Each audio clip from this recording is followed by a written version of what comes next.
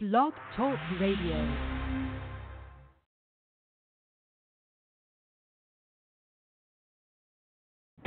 The following is a Post Time with Mike and Mike production.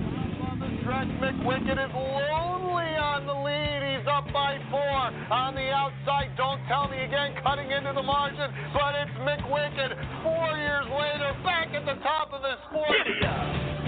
But it's Homicide Hunter who sweeps past to the outside. Homicide Hunter trotting into the finish. It's Homicide Hunter who will hit the line 148-4, the fastest trotter ever. Dewey did done good down the boulevard of broken dreams. Walker Meister coming at him. Walker Meister on the outside getting the best of him. Walker Meister in front.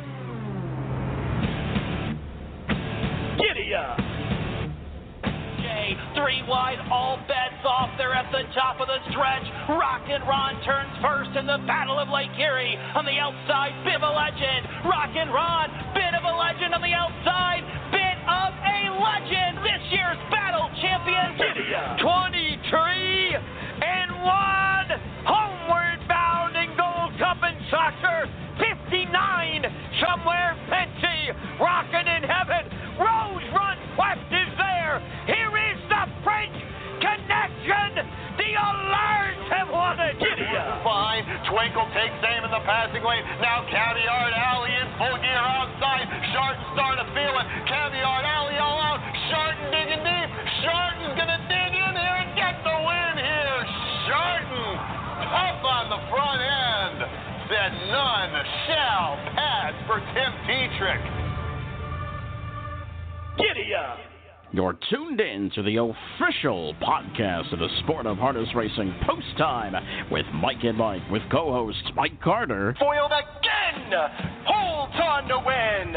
Foiled again. Tough as nails. And Mike Bozich. The Iron Horse has cemented his legacy. Giddy-up.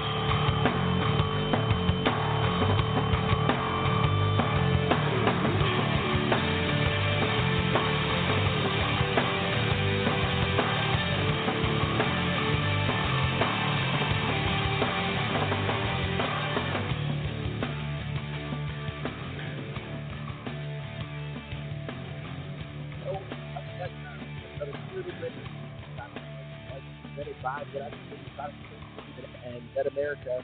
Mike Carter is joining you live for the Post Time with Mike at Mike Studios in Columbus. We don't have Mike Bozich with us, but we do have a very special co-host today, Mr. Dave Brower. What's going on, Dave?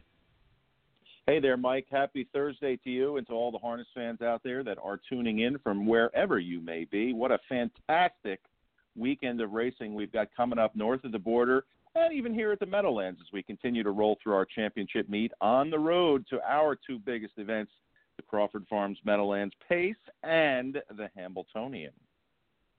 Yeah, big stake season coming up for you at the Meadowlands. But before we kick off the show, we got a couple of birthdays we got to highlight, Dave. You know, we do. It's a big, big day for the birthdays in the sport. Now, one person that's anxiously awaiting that big North America Cup card up in Canada is Casey Coleman. She'll be trying to win it again with Stag Party. No luck from the post gods there for her, but we've seen champions overcome bad post. Happy birthday to Casey Coleman and to our very own Ken Workington, Mr. Hockey referee here at the Meadowlands, who will celebrate a milestone birthday today. We've got a little get-together planned for him later on this evening with the wife and family and some friends and stuff like that. So big happy birthdays out on this Thursday in the harness world. Funny story about Ken Workington, Dave. Back when I first got ready to start calling races back in 06 or 07, I sent Ken Workington a tape of what I was doing and things of that sort, and he sent me back like it was almost like a school package, almost that he would have done like Tom Durkin did a few years back at Goshen, and it was a bunch of like things, you know, what you should do, what you shouldn't do. And I'll tell you, he, along with Sam McKee and many of the other greats, helped get me where I am today. But I was really appreciative of that package that he sent me that day. Well, one thing about Ken, he pays it forward. He's always been willing to help anybody that has an interest, not only just in the sport, but in particular in, you know, the announcing part of the game. He even had a class. I don't remember whether it was last summer or the summer before that, where he had like 20 or 25 people, come on up to the press box and call a baby race and a qualifier and just, learn from. Ken's been around a long time, and I say that with all the love in the world, but he's done it all, and he's the ultimate professional and such a great friend to work with. I enjoyed, being in that press box with him every night. Speaking of baby races, and before we dive into the Pepsi North America Cup, which is coming up this Saturday, you guys have the baby races coming up on a Saturday. You've got the Gateway qualifiers coming up on Monday. Lots of great things going on at the Big M. Yes, we are busy. This is our time of the year to actually work. We don't get the fluff days off, Mike, no doubt about that. The baby races, Breakfast with the Babies, sponsored by the Fashion Farms, by the way. Thank you to Jules Siegel for taking care of that. I think, what did we have, 17 last week? We've got 19 coming up this Saturday. And for everybody that likes to tune in and watch the free live stream on PlayMeadowlands.com, you're going to have to get up a little bit earlier this week. We're going to kick them off at 9 a.m. Remember, everybody's got to be on planes to head north and stuff like that, so we're going to start at 9 a.m. 19 of them, to be exact, with some qualifiers in there for some older horses as well. Our director of racing, Scott Warren, will be on the microphone this morning. We penciled him in for that. We get to see you call those races the morning of the Meadowlands Pace, so we're looking forward to hearing you as well. But, busy. Tomorrow they'll draw for the third installment of the Gateway Farms qualifiers. That's where trainer Ronnie Burke has had most of his 2-year-olds getting ready, and we imagine there'll be another whole slew of them. We just hope for better weather this Monday. It was kind of dreary and rainy and drizzly last Monday. We were ducking for cover inside Tony Alagna's barn, so thanks to Tony for letting us get a little shelter there. Yeah, for sure. I've been to Gateway only once. There's not a whole lot of shelter there except for being able to duck into the barns. But we'll get back to the qualifiers in just a little bit. Ken Middleton's in the on-deck circle. But, Dave, real quick, let's kind of highlight the show a little bit. Ken Middleton, the storied announcer at Woodbine Mohawk Park, is going to join us. And who could forget his Somebeachsomewhere call from 2008? He does a fantastic job up at Woodbine Mohawk Park, except for the fact that he's a Boston Bruins fan. Well, I tell you what, I'm amazed he's even able to call in this morning. I don't know whether he can hear me yet or not, but I know it was a late night and a big road trip for him, but it did not quite work out as well as he had hoped. But it still had to be a thrill just to be in the building, right, Ken? All right, we're going to take a quick timeout. When we come back, Ken Middleton joins us. He's back in Canada after his trip to Boston. You've got Post Time with Mike and Mike, presented by the United States Trotting Association and BetAmerica. At BetAmerica, we don't do promotions only for new players. As a regular player at BetAmerica.com, you can take advantage of several promotions each week. Go to BetAmerica.com/extra and visit our promotions calendar and find out how you can get double wager reward points on our featured tracks. It's just another reason why it's time to play the BetAmerica way.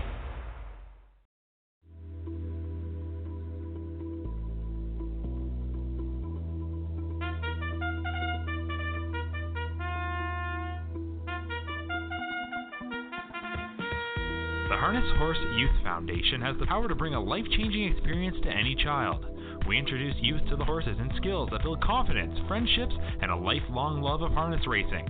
The Harness Horse Youth Foundation has been a positive influence in the lives of thousands of young people since 1976. Check out the complete list of Harness Horse Youth Foundation camps and activities at hhyf.org. That's hhyf.org.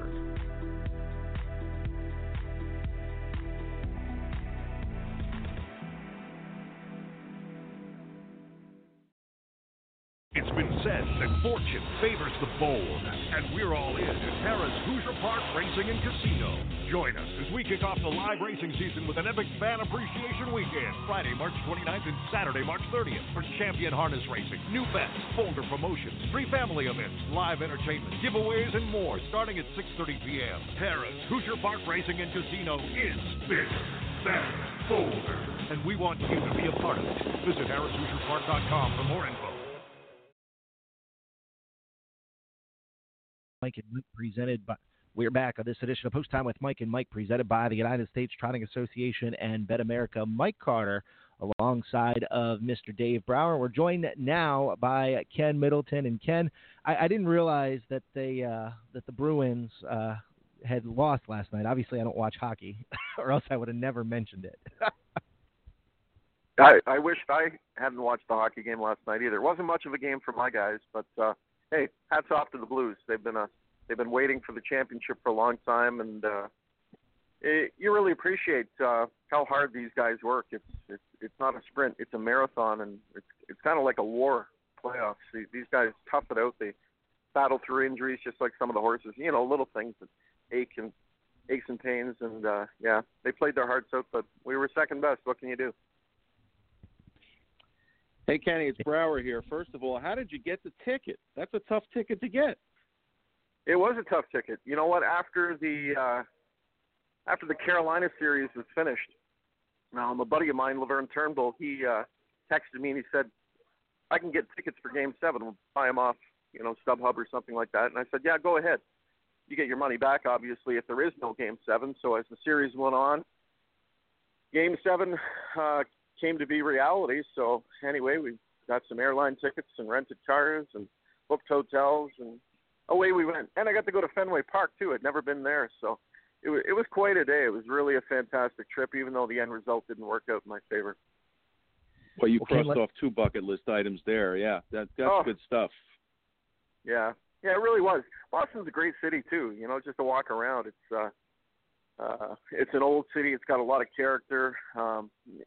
You could just people watch and walk down the street and go to different pubs and restaurants and enjoy yourself doing that. But no, I had a blast. It was a whirlwind trip. It was a quick in and out, but yeah, it was one of the, like I say, it was a double bucket list cross off yesterday. Now, Ken, let's kind of talk about the Pepsi North America Cup. You are going to call the Pepsi North America Cup again this year, as you've done for plenty of seasons past. But who could forget the 2008 Somebeachsomewhere call, as you call him down the stretch? He's big, he's strong, and he's got it going on. What's it like to kind of call the action on Pepsi North America Cup night? How is that different from, say, a regular night? Just obviously the magnitude of the races and the it's stake race after stake race after stake race. So you've got the best of the best there. But that particular night, the crowd was the biggest crowd that I've ever seen. And they were so vocal, like they were yelling at the quarter pole. By the time the horses reached the top of the stretch, it was deafening. Like from even my vantage point, I had my window cracked open and I'm watching the horses come off the final turn, and I'm just describing the action, but it was just the crowd noise was just unbelievable. So, and I guess you feed off that, you get excited when the crowd makes all kinds of noise. You get more excited and your juices start flowing a little bit more. So, and he was a horse of a lifetime too. So, he gave the public what they came out for that night, an unbelievable performance. He was a special horse. Was that your favorite call of that race, Ken? And tell us how many years you've been doing it, too. First year I did it was 2006, Total Truth. That was a cool race, too, for George Teague and Ron Pierce. But, yeah, the Somebeachsomewhere one definitely was my favorite, just because of the crowd interaction, you know what I mean? Everything worked out perfect. It had a Hollywood ending. It was the big horse, and he did what people expected him to do, and it's just a race that you remember like it was yesterday. Whereas some of the other cups are just kind of a blur, but his stands out. Like I can remember McDonnell rushing into the front of the quarter pole and clear to the front. He was just in control every step of the way. It was just, like I say, it was a race that in my memory stands out like it was just yesterday. Now, Ken, obviously a very competitive Pepsi North America Cup coming up on Saturday night. It goes as the 11th race on the program. And you've got De Los Cielos De Lo from post number 2. You've got Better's Wish, Workin On a Mystery. And Captaintreacherous was really strong at odds of 61-1, which you don't see Ron Burke at too often. How do you kind of see this race playing out, and who do you like? How do I see it playing out? That's a really tough question because so many things that you didn't expect to happen happened last week. Captain Crunch at, whatever he was, 1-2, made a break in the first turn. It looked like he jumped over starting gate jumped over shadow cast by the starting gate going in the first turn. Now he's drawn outside. Ron Burke's tandem that you talked about, the Los Cielos De Lo, I don't know what the heck happened to him. Like 3 starts into his season, Burke had to be saying, what in the heck is going on here? Because this horse is just he was such an underachiever, but then that mind-boggling qualifier and then his 25-second last quarter last week closed from an impossible spot. I had him ruled out around the last turn because he was just so far back, but man, did he get airborne. So to answer your question about who I like, that's the one I like, the Los Cielos Deo. How do I see the race going? Your guess is as good as mine. They're all going to be busting out of there wanting to get position off the gate. Nobody wants to get trapped on the rails, so it's going to be a wild affair. There's not going to be a 3-5 favorite in the race this year either. It's going to be a great race to bet as a handicapper. I think the favorite's probably going to be somewhere in the 9-5, 2-1 range because there's so much parity in the race. It's that wide open. Dave? Whenever you get a race like that, Ken, with a lot of power speed to the outside here, give me an idea of who you favor in terms of the drivers. You know, this is clearly going to be a driver's race, and sometimes some guys control races better than others, but I don't see anybody with enough power in here to control this kind of a race. So it truly is a crapshoot. Yeah, no, you're right. By the time they get to the quarter pole, there could be already 2 or 3 lead changes, like you say, outside horses. Captain Crunch, for example, he can't get away 8th and realistically think he's going to win. So, I think Scott's got to press out a certain amount with him. Tim Tetrick's going to leave out quickly with the Brian Brown trainee too, and who knows what the Los Cielos Deo is going to do. The qualifier at the Meadowlands, he whacked out all the speed in 1 and 48 and 4, and then last week he rallied from out of the clouds to win, or to finish second, I should say, home in 25 in the end. So I think the guys in the back of their mind are going to have certain guys that they want to track, like Miller will glue to Tetrick, or, Tetrick will want to watch certain horses going in the first turn and then make his move to the front. But it all changes as soon as the gate leaves, even for these guys, I think. So I really don't know what to think. Now, Ken, obviously a big program from start to finish on Pepsi North America Cup night. Out of all the other stakes races, what other matchups are you kind of looking forward to throughout the evening? Hands down, I think maybe the race of the year to this point is going to be the Mares in the Armborough Flight, because after seeing those record-setting and equaling performances last week from Atlanta and Hannelore Hanover bouncing back to, turn back the clock and be dominant like she was, at points in her earlier points in her career. That to me is a real blockbuster race. Gingras had the choice, and he picked Atlanta over Hannelore, who set the Canadian record last week. So that's a race that's got a lot of intrigue, and those were breathtaking performances last week. They were absolutely unbelievable. So to me, as a fan of the sport, not just the guy who's going to call the race itself, but I can't wait for that race. Dave, I got to tell you, that's one race I know I'm looking forward to on the Pepsi North America Cup program. Are you surprised at all that Yannick chose the way he did? I am no, not. You know what? I fully no. Yeah, I would have bet. I would have bet he would have picked Atlanta. Hannelore Hanover went her mile. I think Atlanta had a lot more left at the end of the mile. Even Yannick said it in the interview last week after winning. He said she wasn't quite at her best in the previous start in the Graduate at Mohawk, and I would concur. She didn't look. She just didn't look 100% herself. But last week she was just unbelievable. She was just 1, 2, 3, 4 the whole way, putting them down. She looked amazing. So yeah, I'm really pumped to see what kind of a mile those two can go this week. Dave, same question for you, buddy. Yeah, no, I'm not surprised at all. I expected him to take Atlanta, but back to Ken, kind of lost in the shuffle on this blockbuster super card here is you get to call the horse of the year again, McWicked. How much fun is that? Yeah, no, that's great. He's had some troubles. He had that great start to the year, but then he had some foot issues. Was actually over at Casey's barn one day, and he just had some. He's had foot issues in the past, but these were ones that cost him a chance to go to London. They wanted to race in the Camelot Classic, but he had a foot problem, similar to Sintra, who had a scratch. And then he was hoping to get a preferred race at Mohawk last week to race, and the class didn't fill, so they trained him over Mohawk. Casey's assistant trainer, Mark McKinnon, I heard, in 50 and change, so he's not going to be short coming in. He went a ballistic training trip over Mohawk last week, so he's got the Mohawk Gold Cup. He drew a great post, and yeah, he's an exciting horse too. All right, Ken. Well, listen, good luck to you guys coming up on Saturday night. It's a big card of racing, and we're looking forward to hearing you call the action. Okay, thanks a lot. Yeah, I hope everybody enjoys it. It's going to be a great night. You got it. Have fun and enjoy, buddy. Okay, take care, guys. Thanks a lot. That was Ken Middleton, the announcer at Woodbine Mohawk Park. And Dave, I got to tell you, I'm just getting excited for the card itself. But you know me, I get overly excited anyway for the little stuff. Yes, you do.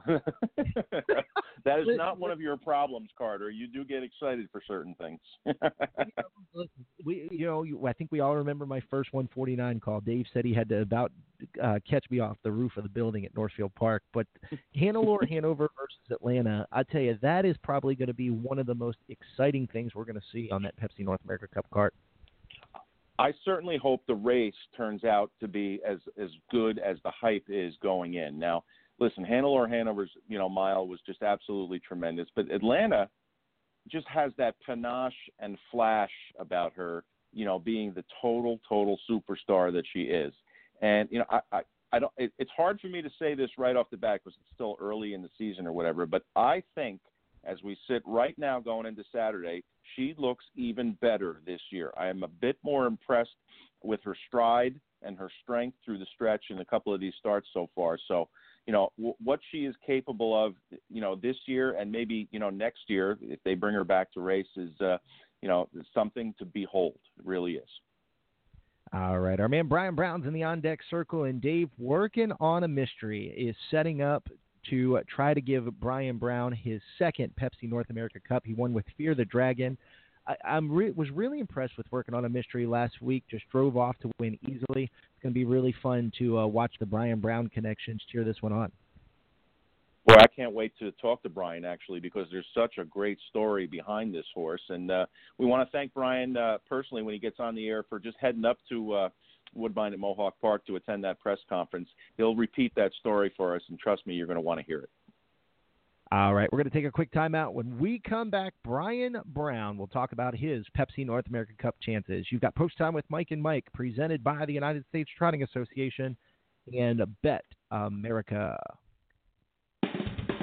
The Meadowlands racing season is just heating up with large fields, bigger purses, nightly promotions, and some of the greatest restaurants in New Jersey. There are plenty of places to catch all of the exciting action. First post on Friday and Saturday nights is 7:15. For more information and reservations, call 201-THE-BIG-M or visit PlayMeadowlands.com. Discover Woodbine Mohawk Park with the whole family during the Battle of the Border at the Pepsi North America Cup, June 15th. Featuring cross-border horse racing rivalries, incredible music, and fantastic food. Come out to the Pepsi North America Cup and show your Canadian pride as the best horses and drivers in North America compete for $1 million. Admission is only $10, plus kids 17 and under are free. For event and admission details, go to woodbinemohawkpark.com, 9430 Guelph Line. Winback Farms welcomes 3 new stallions in 2019. New to New York, Boston Red Rocks, winner of the 2015 Dan Patch Award for 2-year-old pacing colts, and a Breeders' Crown champion. New to Pennsylvania, 34-time winner Heston Blue Chip, winner of the Dan Patch Awards for 3-year-old colt pacers and a Breeders' Crown champion. Also the sire of the second richest 2-year-old filly pacer of 2018, Zero Tolerance. And new to Ontario, My MVP, a proven sire of stakes winners, including Good Times Trot winner Wolfgang. For more information, go to winbackfarm.com. That's winbackfarm.com.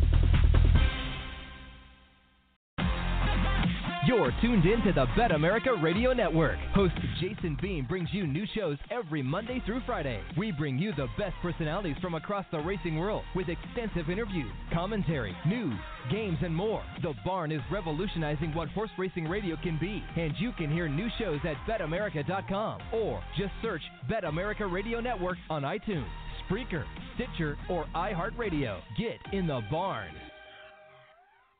We're back on this edition of Post Time with Mike and Mike, presented by the United States Trotting Association. Mike Carter, joined by Dave Brower from Meadowlands Racing and Entertainment. Dave, I'm going to let you kick this one off as we talk to Brian Brown about his Pepsi North America Cup chances. Dave? Hey, Brian, thanks for joining us this morning. Congratulations on making this final as you attempt to win your second North America Cup. But I want to thank you on behalf of all of us harness people in the business for getting in the car, driving all the way up to Woodbine at Mohawk Park for that press conference the other day. We know that's not 5 minutes, so I just want to say thank you very much for that. Well, I appreciate it, and I just think it's our responsibility as participants in the sport to try to help you guys, the tracks, the business in general, just try to help keep us on the map and people wanting to come see us race. Well, I do appreciate that. Like I said, it does make our jobs a little bit easier. Now, for those that may not have been tuning into that press conference, there's such a fabulous story surrounding this colt about the end of last year and into this season with his caretaker, Ashley Dowis. Tell us exactly how responsible she was and how important she was to keeping this horse on the track. Well, it goes back to last year before he ever qualified. He was training down pretty good, and I can't say he looked like he was going to be this horse, but he was training good. Next thing you know, he sticks his foot through the gate. He runs the wire tine right down in his foot. It gets infected, and the next thing you know, he's so lame he can't even put his foot down. The blacksmith had came and looked at it a couple weeks later and said it's so full of infection that this horse won't even race this year. So Ashley never gave up. She soaked it, poulticed it, put him on the shake plate. She done everything she could. The blacksmith came back, trimmed it again, still didn't think it was going to work. And a month after that all happened, he came back, reshot him, and you could see all the yellow on the bottom of his foot between the wall and the sole. And he put the shoe on, the horse went out and jogged really good and just kept getting better all the time. She was the one person that did not give up on the horse. She went above her job and just kept working at it and finally got the horse back to the races. And as soon as he got qualified, from there we thought, man, this is a lot nicer horse than we thought he was. Now, Brian, you were very high on Workin Ona Mystery when we were down in Florida, and it's been really impressive to kind of see what this colt has been able to do from all of that to now. Just how good is this colt? I mean, have we seen the best out of him just yet? Well, I'm hoping not, and I think we haven't. He scoped terrible after the race. He has been in Lexington for 3 days. Ashley put her life on hold, went to Lexington, and spent 3 days right in the barn with him. They have an apartment in it. She's lived right in the barn with this horse. And she takes him to the oxygen chamber every day. She's on her way home now. And if you'd have seen the scope and after the race and not known where this horse is finished, your first question would be, how far did you get beat? Not that the horse won. It was amazing that the way the scope looked, as much it was in there, that he could race like he did. But it just goes to show you some horses fight through everything. Some horses can't handle much. Brian, you decided to put him on Lasix this year. Was that something that you had in mind over the winter, or is it something that you just felt he needed this year? No, he needed it. That's why he got beat in the Breeders' Crown elimination last fall. He did bleed in that race. So, and it came from nowhere. He raced great in Lexington. He wasn't as good the second week as the first week, but we scoped both times. Never was blood. I trained him right before I went to Poconos for the Breeders' Crown last fall, and about 5 days out, and he had blood. We tried to do all the natural things and, treat him up the best we could. It didn't work. The only bad race he's had in his life, he bled that day. Okay. Now, Brian, you got to pick your post for the Pepsi North America Cup final. You chose post number 4. What kind of thought process goes into selecting your post? Obviously, you don't want to select post 10, but there has to be obviously strategy, correct? Well, it is, and it's Timmy's strategy. I had nothing to do with it. I don't try to profess to be a driver. He came to me right after the race and wanted to know if what I thought about the 4. I told him, you tell me what we're taking. It's all on you. He has his game plan. And, the way he tried to describe it, it gives him options whether if he wants to leave a little, he can. If there's a lot of them leaving, he'll let them go. He'll float out, fall in, whatever he feels like he should do at the time. If you're on the inside, all these guys start coming out of there and they're crowding down on you. Sometimes you're in a bad spot where you can get trapped pretty easy. If you're way on the outside, then it doesn't leave you much choice. You've got to go. So here he puts himself in a position he gets to decide what they're doing and then what he wants to do. So this is all on Timmy. He's the one that chose. Brian, thanks so much for sharing that, that thought process, because a lot of people, we have to guess as to why certain posts are picked by trainers and or drivers, and sometimes even the owners have a little say. I'm going to have your man, Mr. Tetrick, Mr. 11,000, on our In the Sulky show before the races tomorrow night, so we'll ask him that question again to see why he chose 4. But my last question for you is, tell everybody just how hard or impossible it is to keep these 3-year-olds sharp all year, because it's a battle of attrition. It's a war. They beat each other up. You experienced this quite vividly a couple of years ago when you had not just the top colt, but the top 2 colts. How hard is it to keep them in top racing shape? Well, it depends on the horse, but most of the time it's pretty hard, because there's just things that come up and you don't even see them coming. Just like this horse. Raced great. If Timmy hadn't have told me after the race that he coughed 2 or 3 times when he hit the turn after the race, I might not even have scoped the horse that night. You just never know. There's so many things that can go wrong with a horse's health. Blood issues, tying up, breathing, soreness. There's just so many things that go on. And then when you ship from Ohio to Canada, it seems like as soon as you cross that border, it's like the air's different or something. They start having problems, especially 2-year-olds. You go up there and race, they're great. You go to the final, they're terrible. You scope, they've got full of mucus. I don't know what it is. So we brought our horses home. And I did that last year and it worked. I stayed in Canada the 2 years before, and it worked great for down by the seaside and Fear the Dragon. But that week, actually, they had no problems. They went into the final in great shape. I had a lot of problems with them 2 horses after that, but they were good horses. They still showed up and raced every week. And I think Mystery is the same way.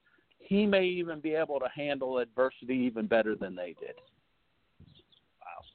All right, Brian. Well, listen, we certainly appreciate you taking time out of your morning. We know you're busy. I don't know if you guys got qualifiers in or not, but we know you're pretty busy out at Delaware this morning. Thanks so much for taking time out. I appreciate you guys calling. Have a great night Saturday, Brian. Thank you. I appreciate it. All right, that was trainer Brian Brown. And Dave, what a story behind Workin Ona Mystery. I fell in love with this story when Brian first told it to me. I think, at the end of last year, how lucky they were to, keep this horse on the track. And then the display he put on at Lexington showed you that he's a real special horse. Now, when you hear the info that we're releasing today about him not really, being a 100% last week, and he still won, and he still won under wraps, doesn't that put a little scare into the rest of the field, Mike? I would say so. You're not going to get a lot of that information out of a lot of people, and he basically put it out on the line. He scoped sick. He wasn't, and how much, I guess, smarts from Tim Tetrick that it was Tim Tetrick who gave some advice to Brian Brown that made him get the horse scoped. That's pretty impressive in its own right. A lot of times that conversation doesn't necessarily take place. So, you got to listen to your driver when he comes up with that. And like I said, in retrospect, after watching his sensational performance in the elimination, and he wasn't 100%, that stamps him as the horse to beat. Is he going to be 3 to 5? No, he shouldn't be. I mean, it's a real good horse race. And, as we talked with Ken earlier about, the myriad possibilities of what can happen in the race, it's up to these guys, these top drivers, to make it happen. That's what they get paid for. And, yes, they are well compensated. So we'll see how it turns out. All right. We're going to talk to driver Yannick Gingras, who is back from Sweden, and we will talk to him about a little bit of World Driving Championship And we'll also talk about the decision he had to make between Hannelore, Hanover, and Atlanta. You've got Post Time with Mike and Mike, presented by the United States Trotting Association.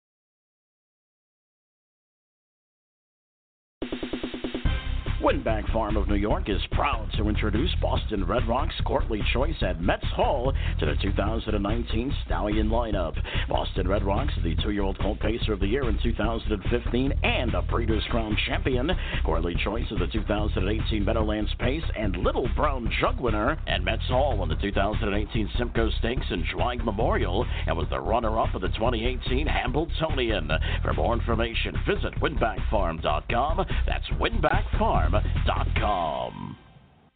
Are you interested in learning more about owning standardbred racehorses?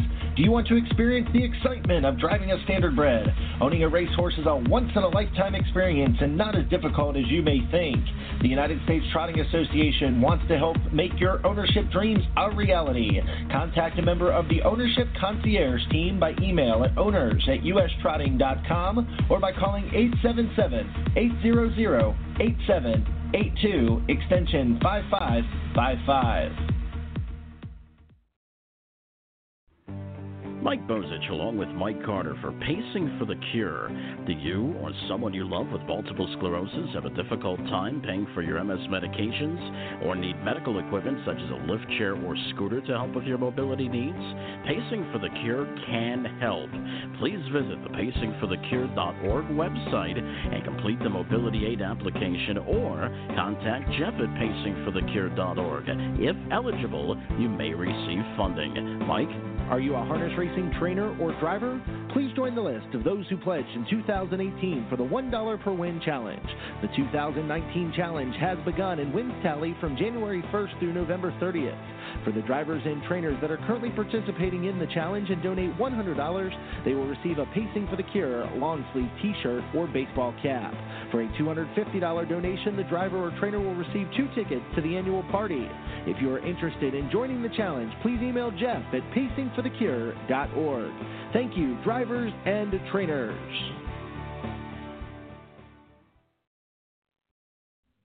We're back on this edition of Post Time with Mike and Mike, presented by the United States Trotting Association and BetAmerica. Mike Carter, joined by Dave Brower. We're joined now by Yannick Gingras. And Yannick, first let's talk about the World Driving Championship in Sweden. How was it over there? And you put in a pretty impressive performance. Yeah, actually, it was a great time. We had a lot of fun and learning and a little bit more about Swedish racing, the Volt Start, the cold blood. So it was a lot to take it in a week, 10 days, but it was a great experience. Dave? Yannick, speaking about those cold bloods, now I know you were a little bit hesitant, I guess might be the right word, to hop in the bike behind one of them, but tell everybody how different it is to steer one of them and just how much control you did or did not have. Yeah, well, I was more concerned about the Volt Starts, honestly, than the cold bloods, but the cold bloods, they're definitely a different breed. They're much slower than the standard breds. From what I had heard, they're really heavy in the mouth and half of them kick, so they say anyway.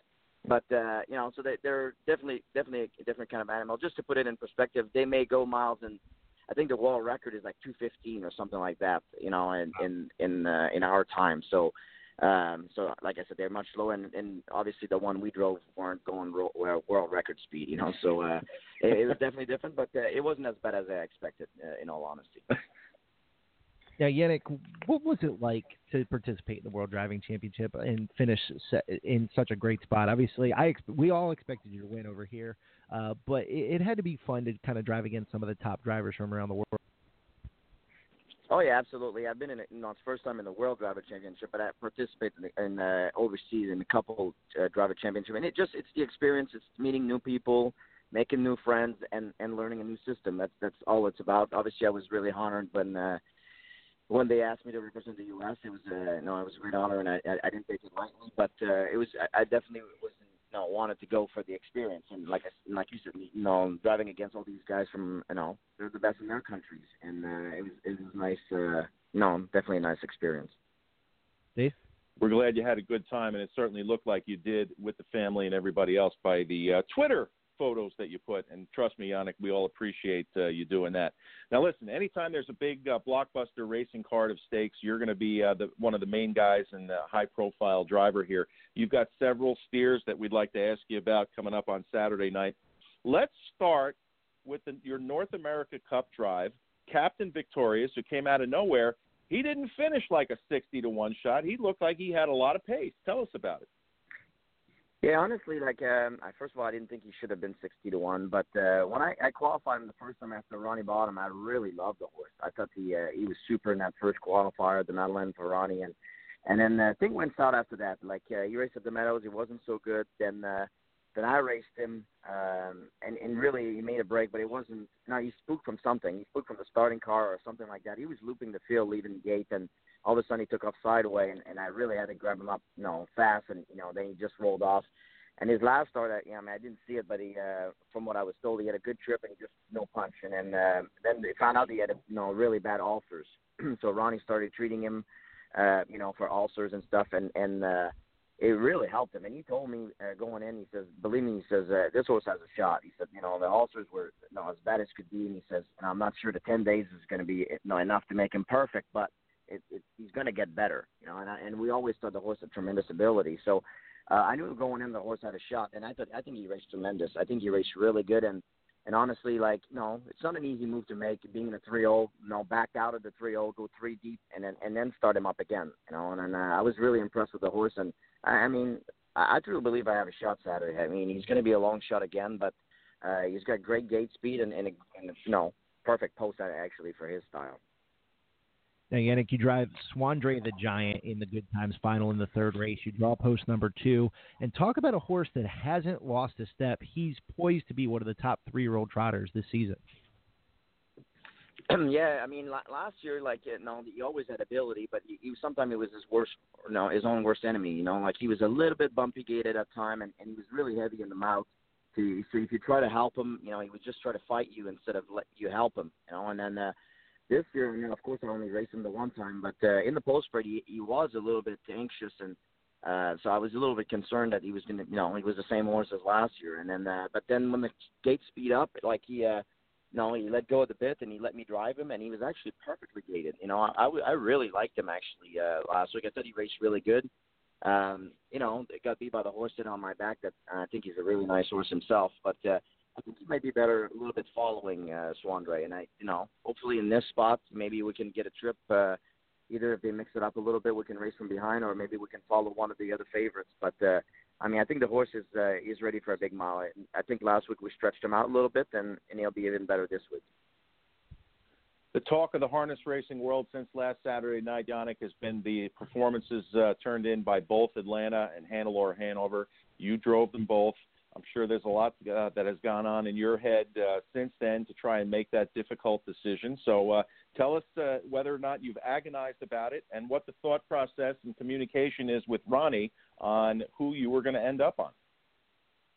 Well, to be honest, after the first elimination, I said to myself, well, this is great. This is going to be an easy pick now. Atlanta was so good, and I'm thinking, all right, she made my decision for me. Then Hannelore goes out and does what she does best, and crashes the field, and then I was definitely left to what do you do now, and then I talked to Ronnie right after the race, as far as picking post position, and we really went about it like a real draw. Actually, to give Ronnie credit on this one, we could easily just say, okay, this one has this post, this one has that post, but he wanted post 3 for both of them. So if they were picked first, so actually we did the draw the regular way, and then so that's the only thing basically we talked about Saturday night. He says just don't worry about it. We'll sleep on it, and we talk tomorrow. And so we talked a little bit on Sunday, and then really it's Monday we made the decision. But and Hannelore, she's unbelievable, and I think honestly, I'm not sure which one is best for this week. And I'm being honest there. I think Hannelore was super. So was Atlanta. It's going to be a horse race, no doubt about it. And I'm really not sure if I picked the right one for this week. But Atlanta's 4 years old, and she's got all these 4-year-old races coming up. And then, so when we talked about it, he left the choice up to me. He says, you do whatever you want. But, he gave me his opinion. I told him what I felt. And basically it came down to what Atlanta has coming up. And that's the reason I picked her this time. And, But I'm really not sure which one's going to win it, honestly. I think they're both tremendous race mares. Now, Yannick, in the Mohawk Gold Cup, you drive Filibuster Hanover, and talk about a horse who has not been able to draw to save his life. He's a fantastic gelding. He just can't draw, and unfortunately it's hindered a couple of his performances. But in the battle, he really closed from off the pace, 27-3 over Dorsfield. Not bad. Yeah, you're right about that. He's had no luck. He's drawn the outside many times. And, you can leave the gate really fast. You remember the jug, he just crossed right over. And so the horse has tremendous gate speed. But I'm not sure. That's something I'll have to talk to Ronnie. It's a long year. He's racing week to week. And, so I'm not sure if he's going to want me to, just, again, let him get in the flow and race it from the back, or we're just going to fire him out of there.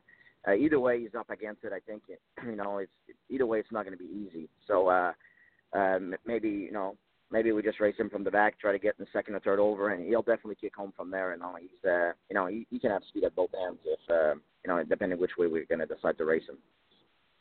Still, he'll always be a special horse for you after that jug win. Was happy to be there and watch that day. Now, speaking of big-time pacing power, go ahead. Go ahead if you need to finish that thought. No, go ahead. No problem. All right. Speaking of big-time pacing power, I've watched Warrawee Butte so far this year, and I've got an opinion, and you tell me if I'm right or wrong. I think she's better this year than she was last year. Oh, I totally agree with that. Last problem sometimes with her was that, she would drive me, you know what I mean?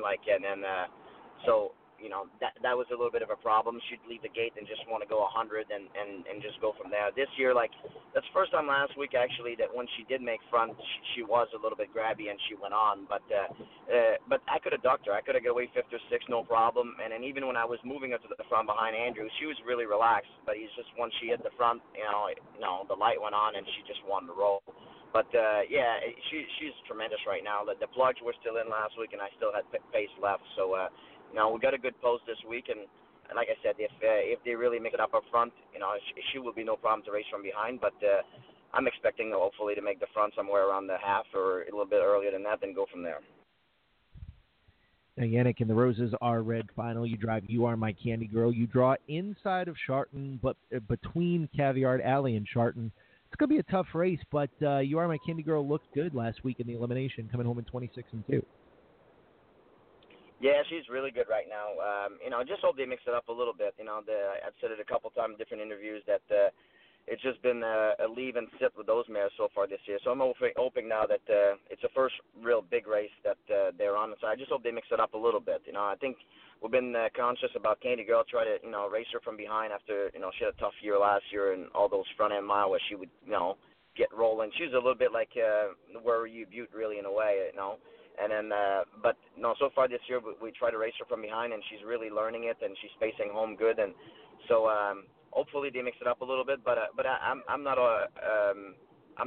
closed to the idea of if they don't, then I might be on the move myself. I think the mare belongs with those horses, and if somebody slams the brake too much, they'll have a visitor.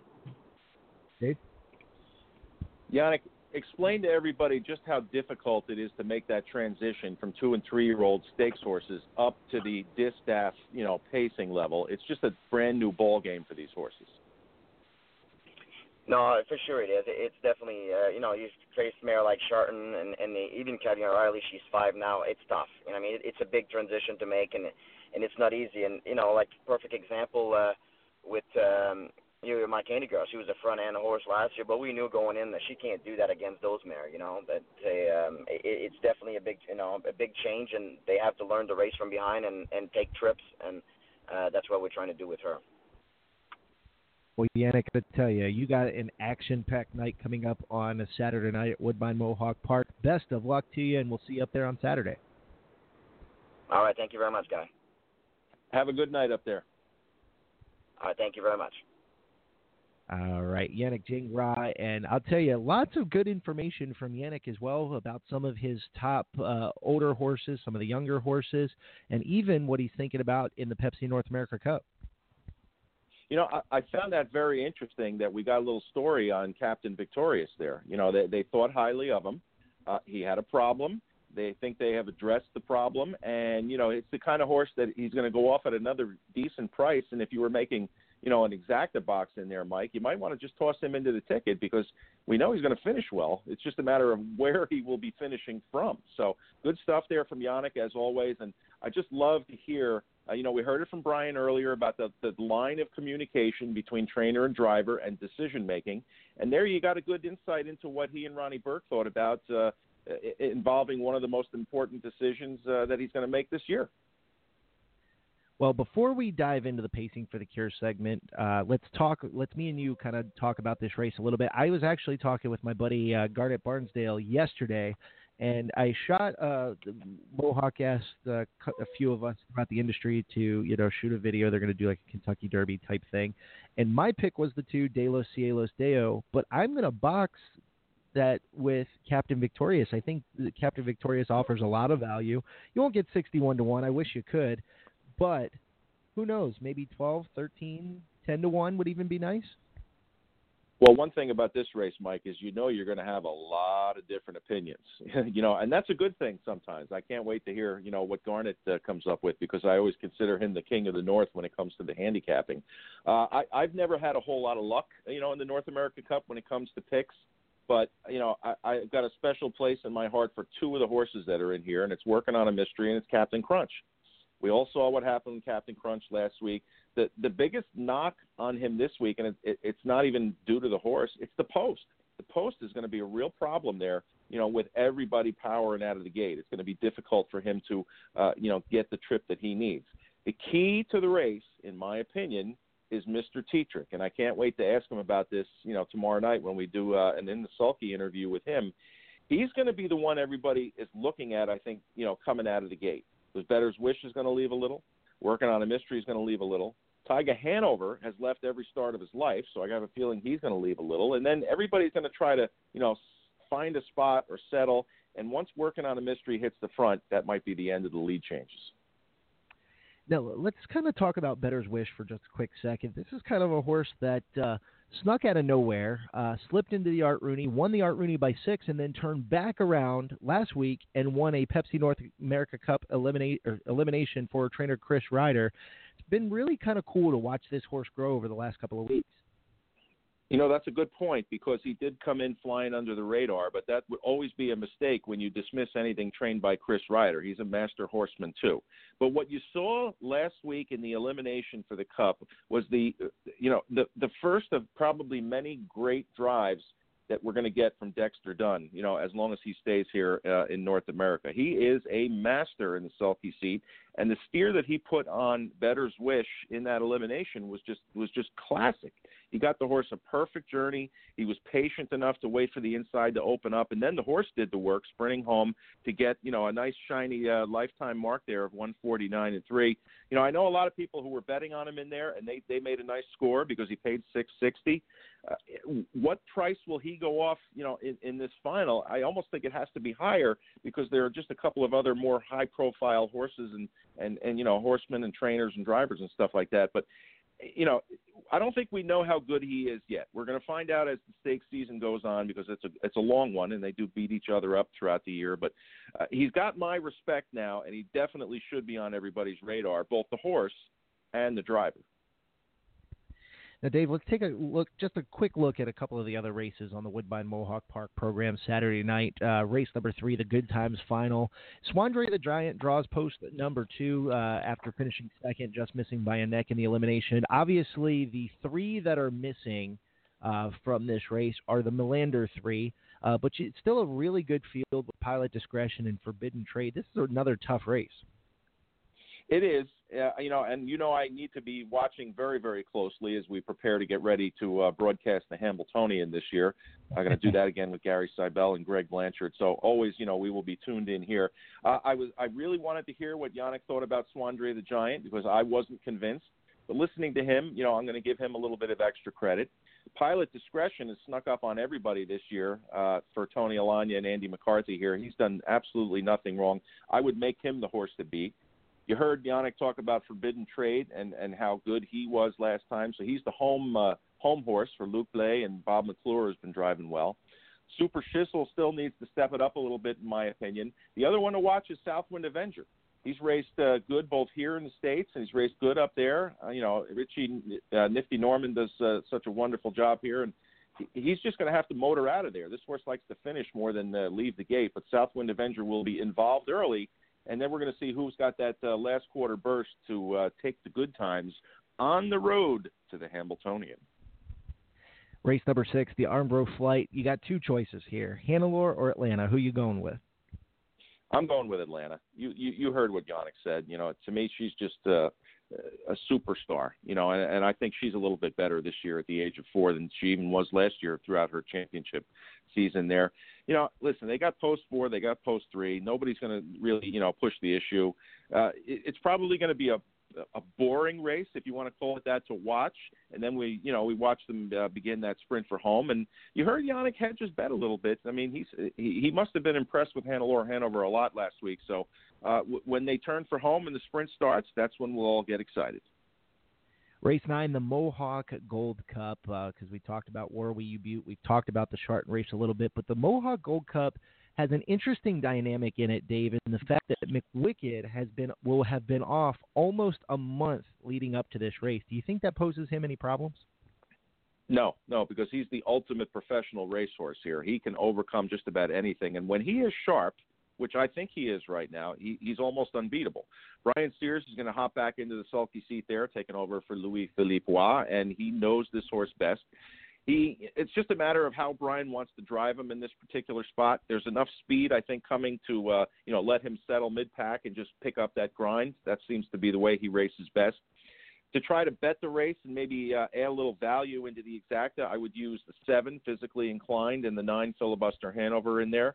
They're both going to be prices from the outside, and I think they're both sharp enough to get into the ticket here, no matter how McWicked decides to race his race. Now, we all saw what the Wall did in London in the Camelot Classic, and, Mike Bozich was all over the Wall in the Camelot Classic. There was no picking against the Wall as far as Mike Bozich was concerned after the race of the Commodore Barry, but he didn't get all that great of a trip in the Battle of Lake Erie. He got locked in, couldn't get out, and then he had to come 3 wide off the turn. Do you think he's got a chance against this group? He does, but, it'll all be about being in the flow. I mean, Joe Bongiorno, when he looks at the program here, he's going to try to figure out a way to be sitting behind McWicked and following him if he's going to range up into the race. That would be the livest cover in the world. And when you look at how the post positions fell, that can certainly happen. So, if McWicked comes first over and the Wall is second over, maybe that's the exacta you want to have. But all right, we're going to take a quick timeout, Dave, and then we'll get the Pacing for the Cure segment in, and then we'll wrap this thing up. You've got Post Time with Mike and Mike, presented by the United States Trotting Association and BetAmerica. Winback Farms welcomes 3 new stallions in 2019. New to New York, Boston Red Rocks, winner of the 2015 Dan Patch Award for 2-year-old pacing colts, and a Breeders' Crown champion. New to Pennsylvania, 34-time winner Heston Blue Chip, winner of the Dan Patch Awards for 3-year-old colt pacers and a Breeders' Crown champion. Also the sire of the second richest 2-year-old filly pacer of 2018, Zero Tolerance. And new to Ontario, My MVP, a proven sire of stakes winners, including Good Times Trot winner Wolfgang. For more information, go to winbackfarm.com. That's winbackfarm.com. Are you interested in learning more about owning standardbred racehorses? Do you want to experience the excitement of driving a standardbred? Owning a racehorse is a once-in-a-lifetime experience and not as difficult as you may think. The United States Trotting Association wants to help make your ownership dreams a reality. Contact a member of the Ownership Concierge team by email at owners@ustrotting.com or by calling 877-800-8782, extension 5555.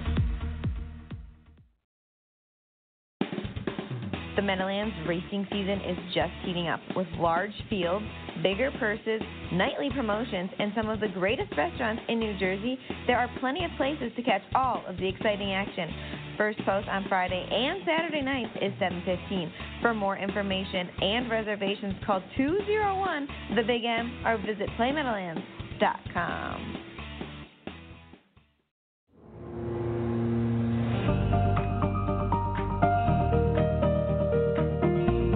We're back on Post Time with Mike and Mike, presented by BetAmerica. Mike Bozich along with Mike Carter. And right now it's time for our Pacing for the Cure segment. And we've got a couple of very special guests joining us for this particular segment. The mother-daughter combination of Heather and Scarlett Wilder. Ladies, welcome to the program. Thank you.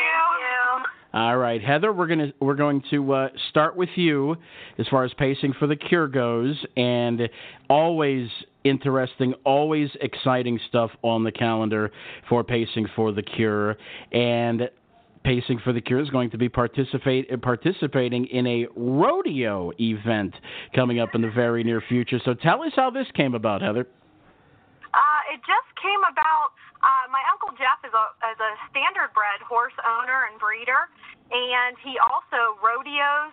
He had a full ride to Sam Houston. He graduated from there on the rodeo team, and loves both sports, loves horses in general.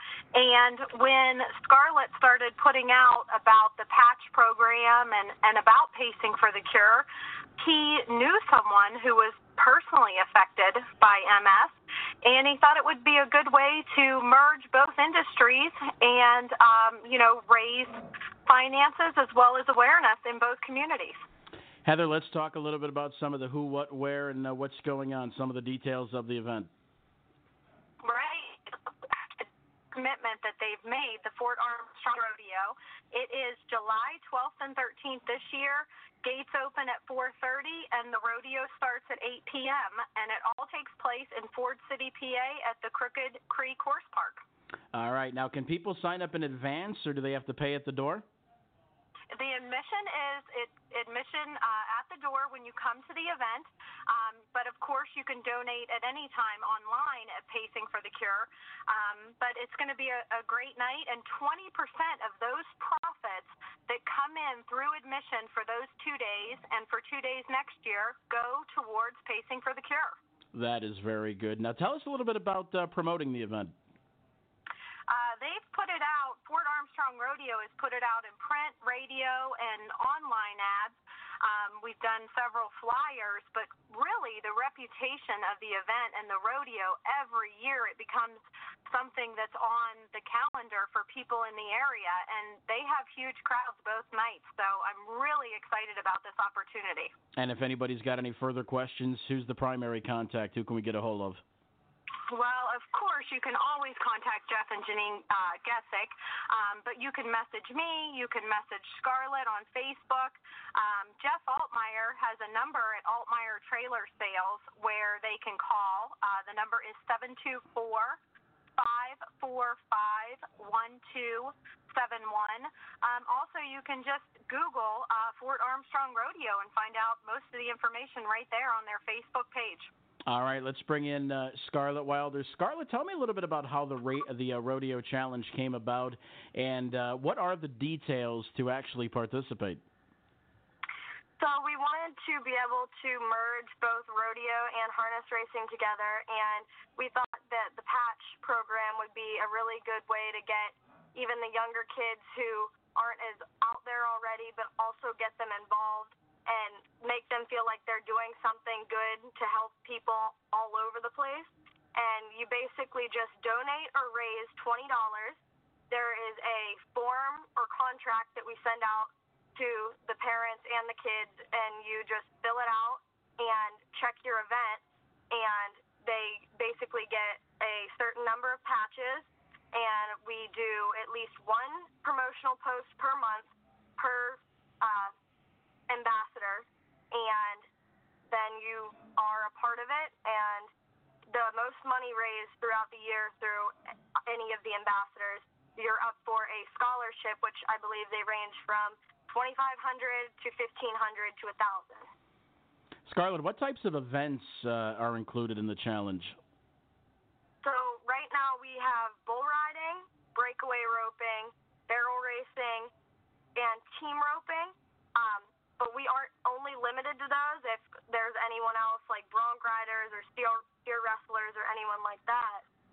who want to join as well. That's open to anyone. And how many do we have signed up so far, and what are the kind of the goals for 2019?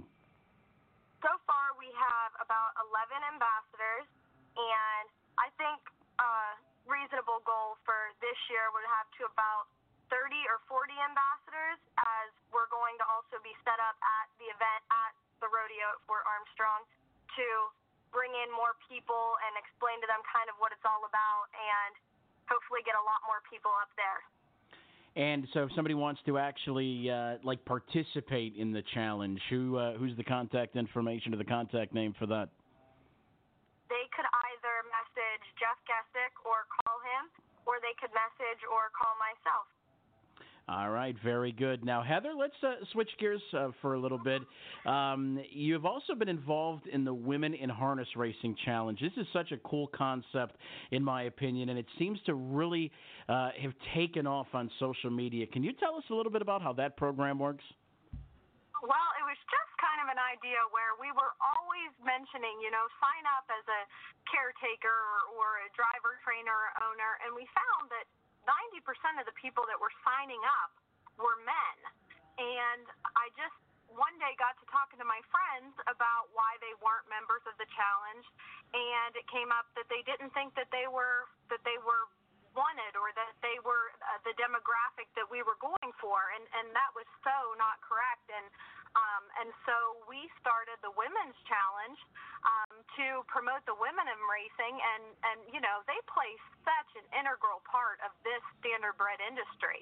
And so it's just great to have them on board, and they are running with it. They love to post their win pictures and talk about their horses and their stable. And it's funny, we started out with just women caretakers, and then women contacted us and said, but I want to do the trainer. And we said, wonderful. And then we got drivers. We have a woman from Australia who does a great job, who's one of our drivers. And owners came in wanting to be involved. And then what really helped it out was we had an anonymous sponsor. When they saw that we were thinking about including women, she said that she would like to cover the cost of the dollar per win. And so these women sign up, and of course, if they would like to donate their dollar per win, that's wonderful, and we appreciate it. But the donor will be donating on their behalf this year. Wow, that is terrific. Now, how many do we have participating at this time? We have over 90 women right now. It has been incredible.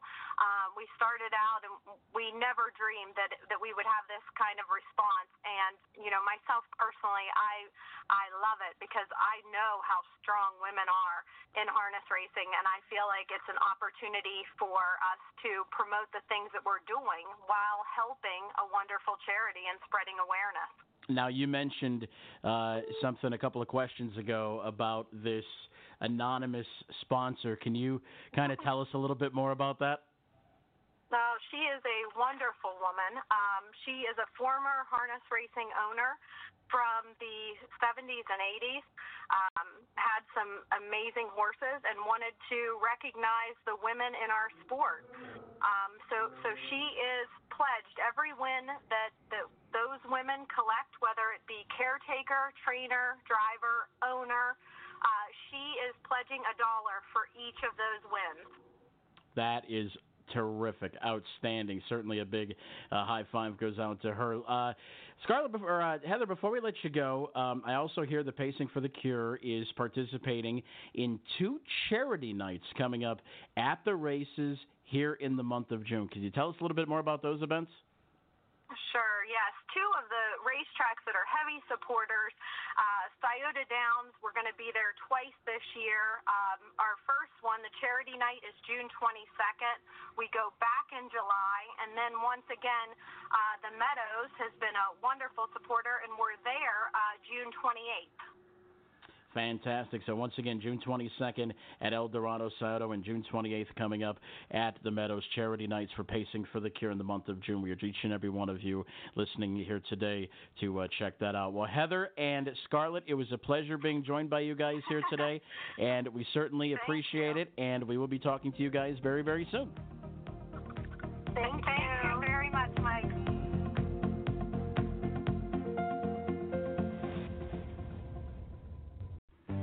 Mike Bozich along with Mike Carter for Pacing for the Cure. Do you or someone you love with multiple sclerosis have a difficult time paying for your MS medications or need medical equipment such as a lift chair or scooter to help with your mobility needs? Pacing for the Cure can help. Please visit the pacingforthecure.org website and complete the mobility aid application or contact Jeff at pacingforthecure.org. If eligible, you may receive funding. Mike? Are you a harness racing trainer or driver? Please join the list of those who pledged in 2018 for the $1 per win challenge. The 2019 challenge has begun and wins tally from January 1st through November 30th. For the drivers and trainers that are currently participating in the challenge and donate $100, they will receive a Pacing for the Cure long sleeve t-shirt or baseball cap. For a $250 donation, the driver or trainer will receive 2 tickets to the annual party. If you are interested in joining the challenge, please email Jeff at pacingforthecure.org. Thank you, drivers and trainers. It's been said that fortune favors the bold, and we're all in at Harrah's Hoosier Park Racing and Casino. Join us as we kick off the live racing season with an epic fan appreciation weekend, Friday, March 29th and Saturday, March 30th, for champion harness racing, new bets, folder promotions, free family events, live entertainment, giveaways, and more, starting at 6:30 p.m. Harrah's Hoosier Park Racing and Casino is bigger, better, bolder, and we want you to be a part of it. Visit harrahshoosierpark.com for more info. Discover Woodbine Mohawk Park with the whole family during the Battle of the Border at the Pepsi North America Cup, June 15th, featuring cross-border horse racing rivalries, incredible music, and fantastic food. Come out to the Pepsi North America Cup and show your Canadian pride as the best horses and drivers in North America compete for $1 million. Admission is only $10, plus kids 17 and under are free. For event and admission details, go to woodbinemohawkpark.com, 9430 Guelph Line. We're back on this edition of Post Time with Mike and Mike, presented by the United States Trotting Association and BetAmerica. Mike Carter alongside of Dave Brower. Dave, a big weekend of live harness racing coming up. We've got a show from Woodbine Mohawk Park. We're going to showcase one of our newer members of our broadcast team in Ashley Mayu. It's going to be a big weekend of racing from north of the border. Yeah, can't wait for it. Hopefully we'll all get some good weather up there, too. I know the forecast wasn't all that great. We're going to have fantastic weather here in New Jersey for our Friday and Saturday night cards. And tell us, how did you hire that new talent?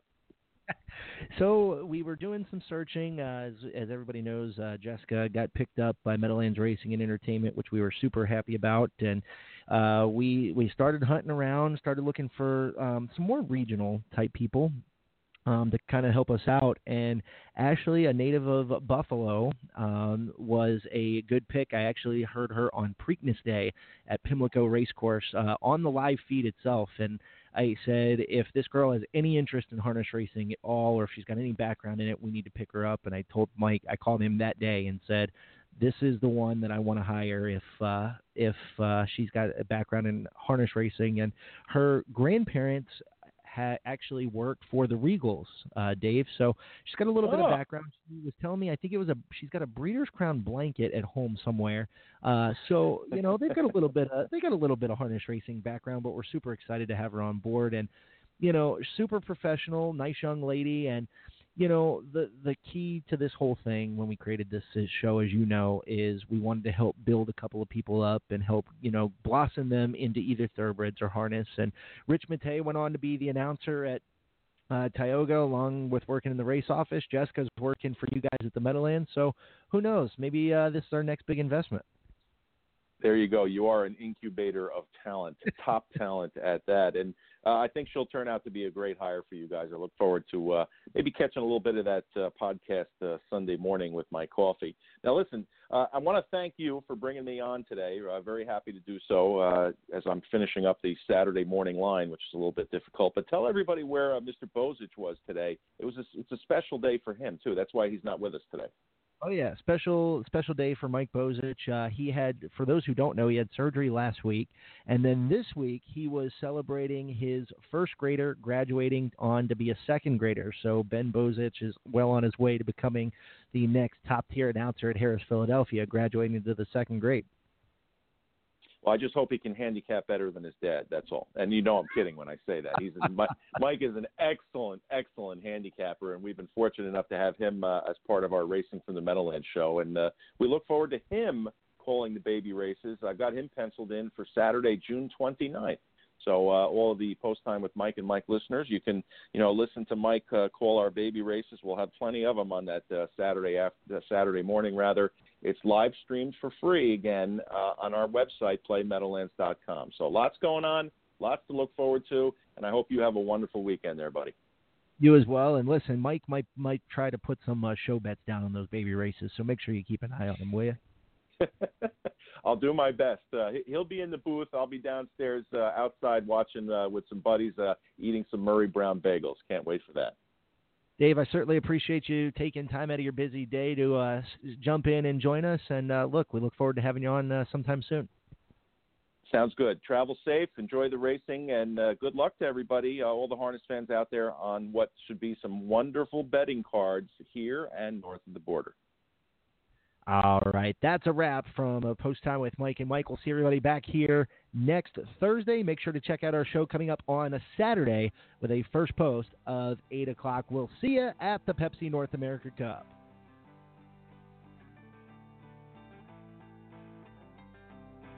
Closing time. Open all the doors and let you out into the world. Closing time. Turn all of the lights on over every boy and every girl. Closing time. One last call for alcohol, so finish your whiskey or beer. Closing time. You don't have to go home, but you can't stay here. I know who wants to take me home.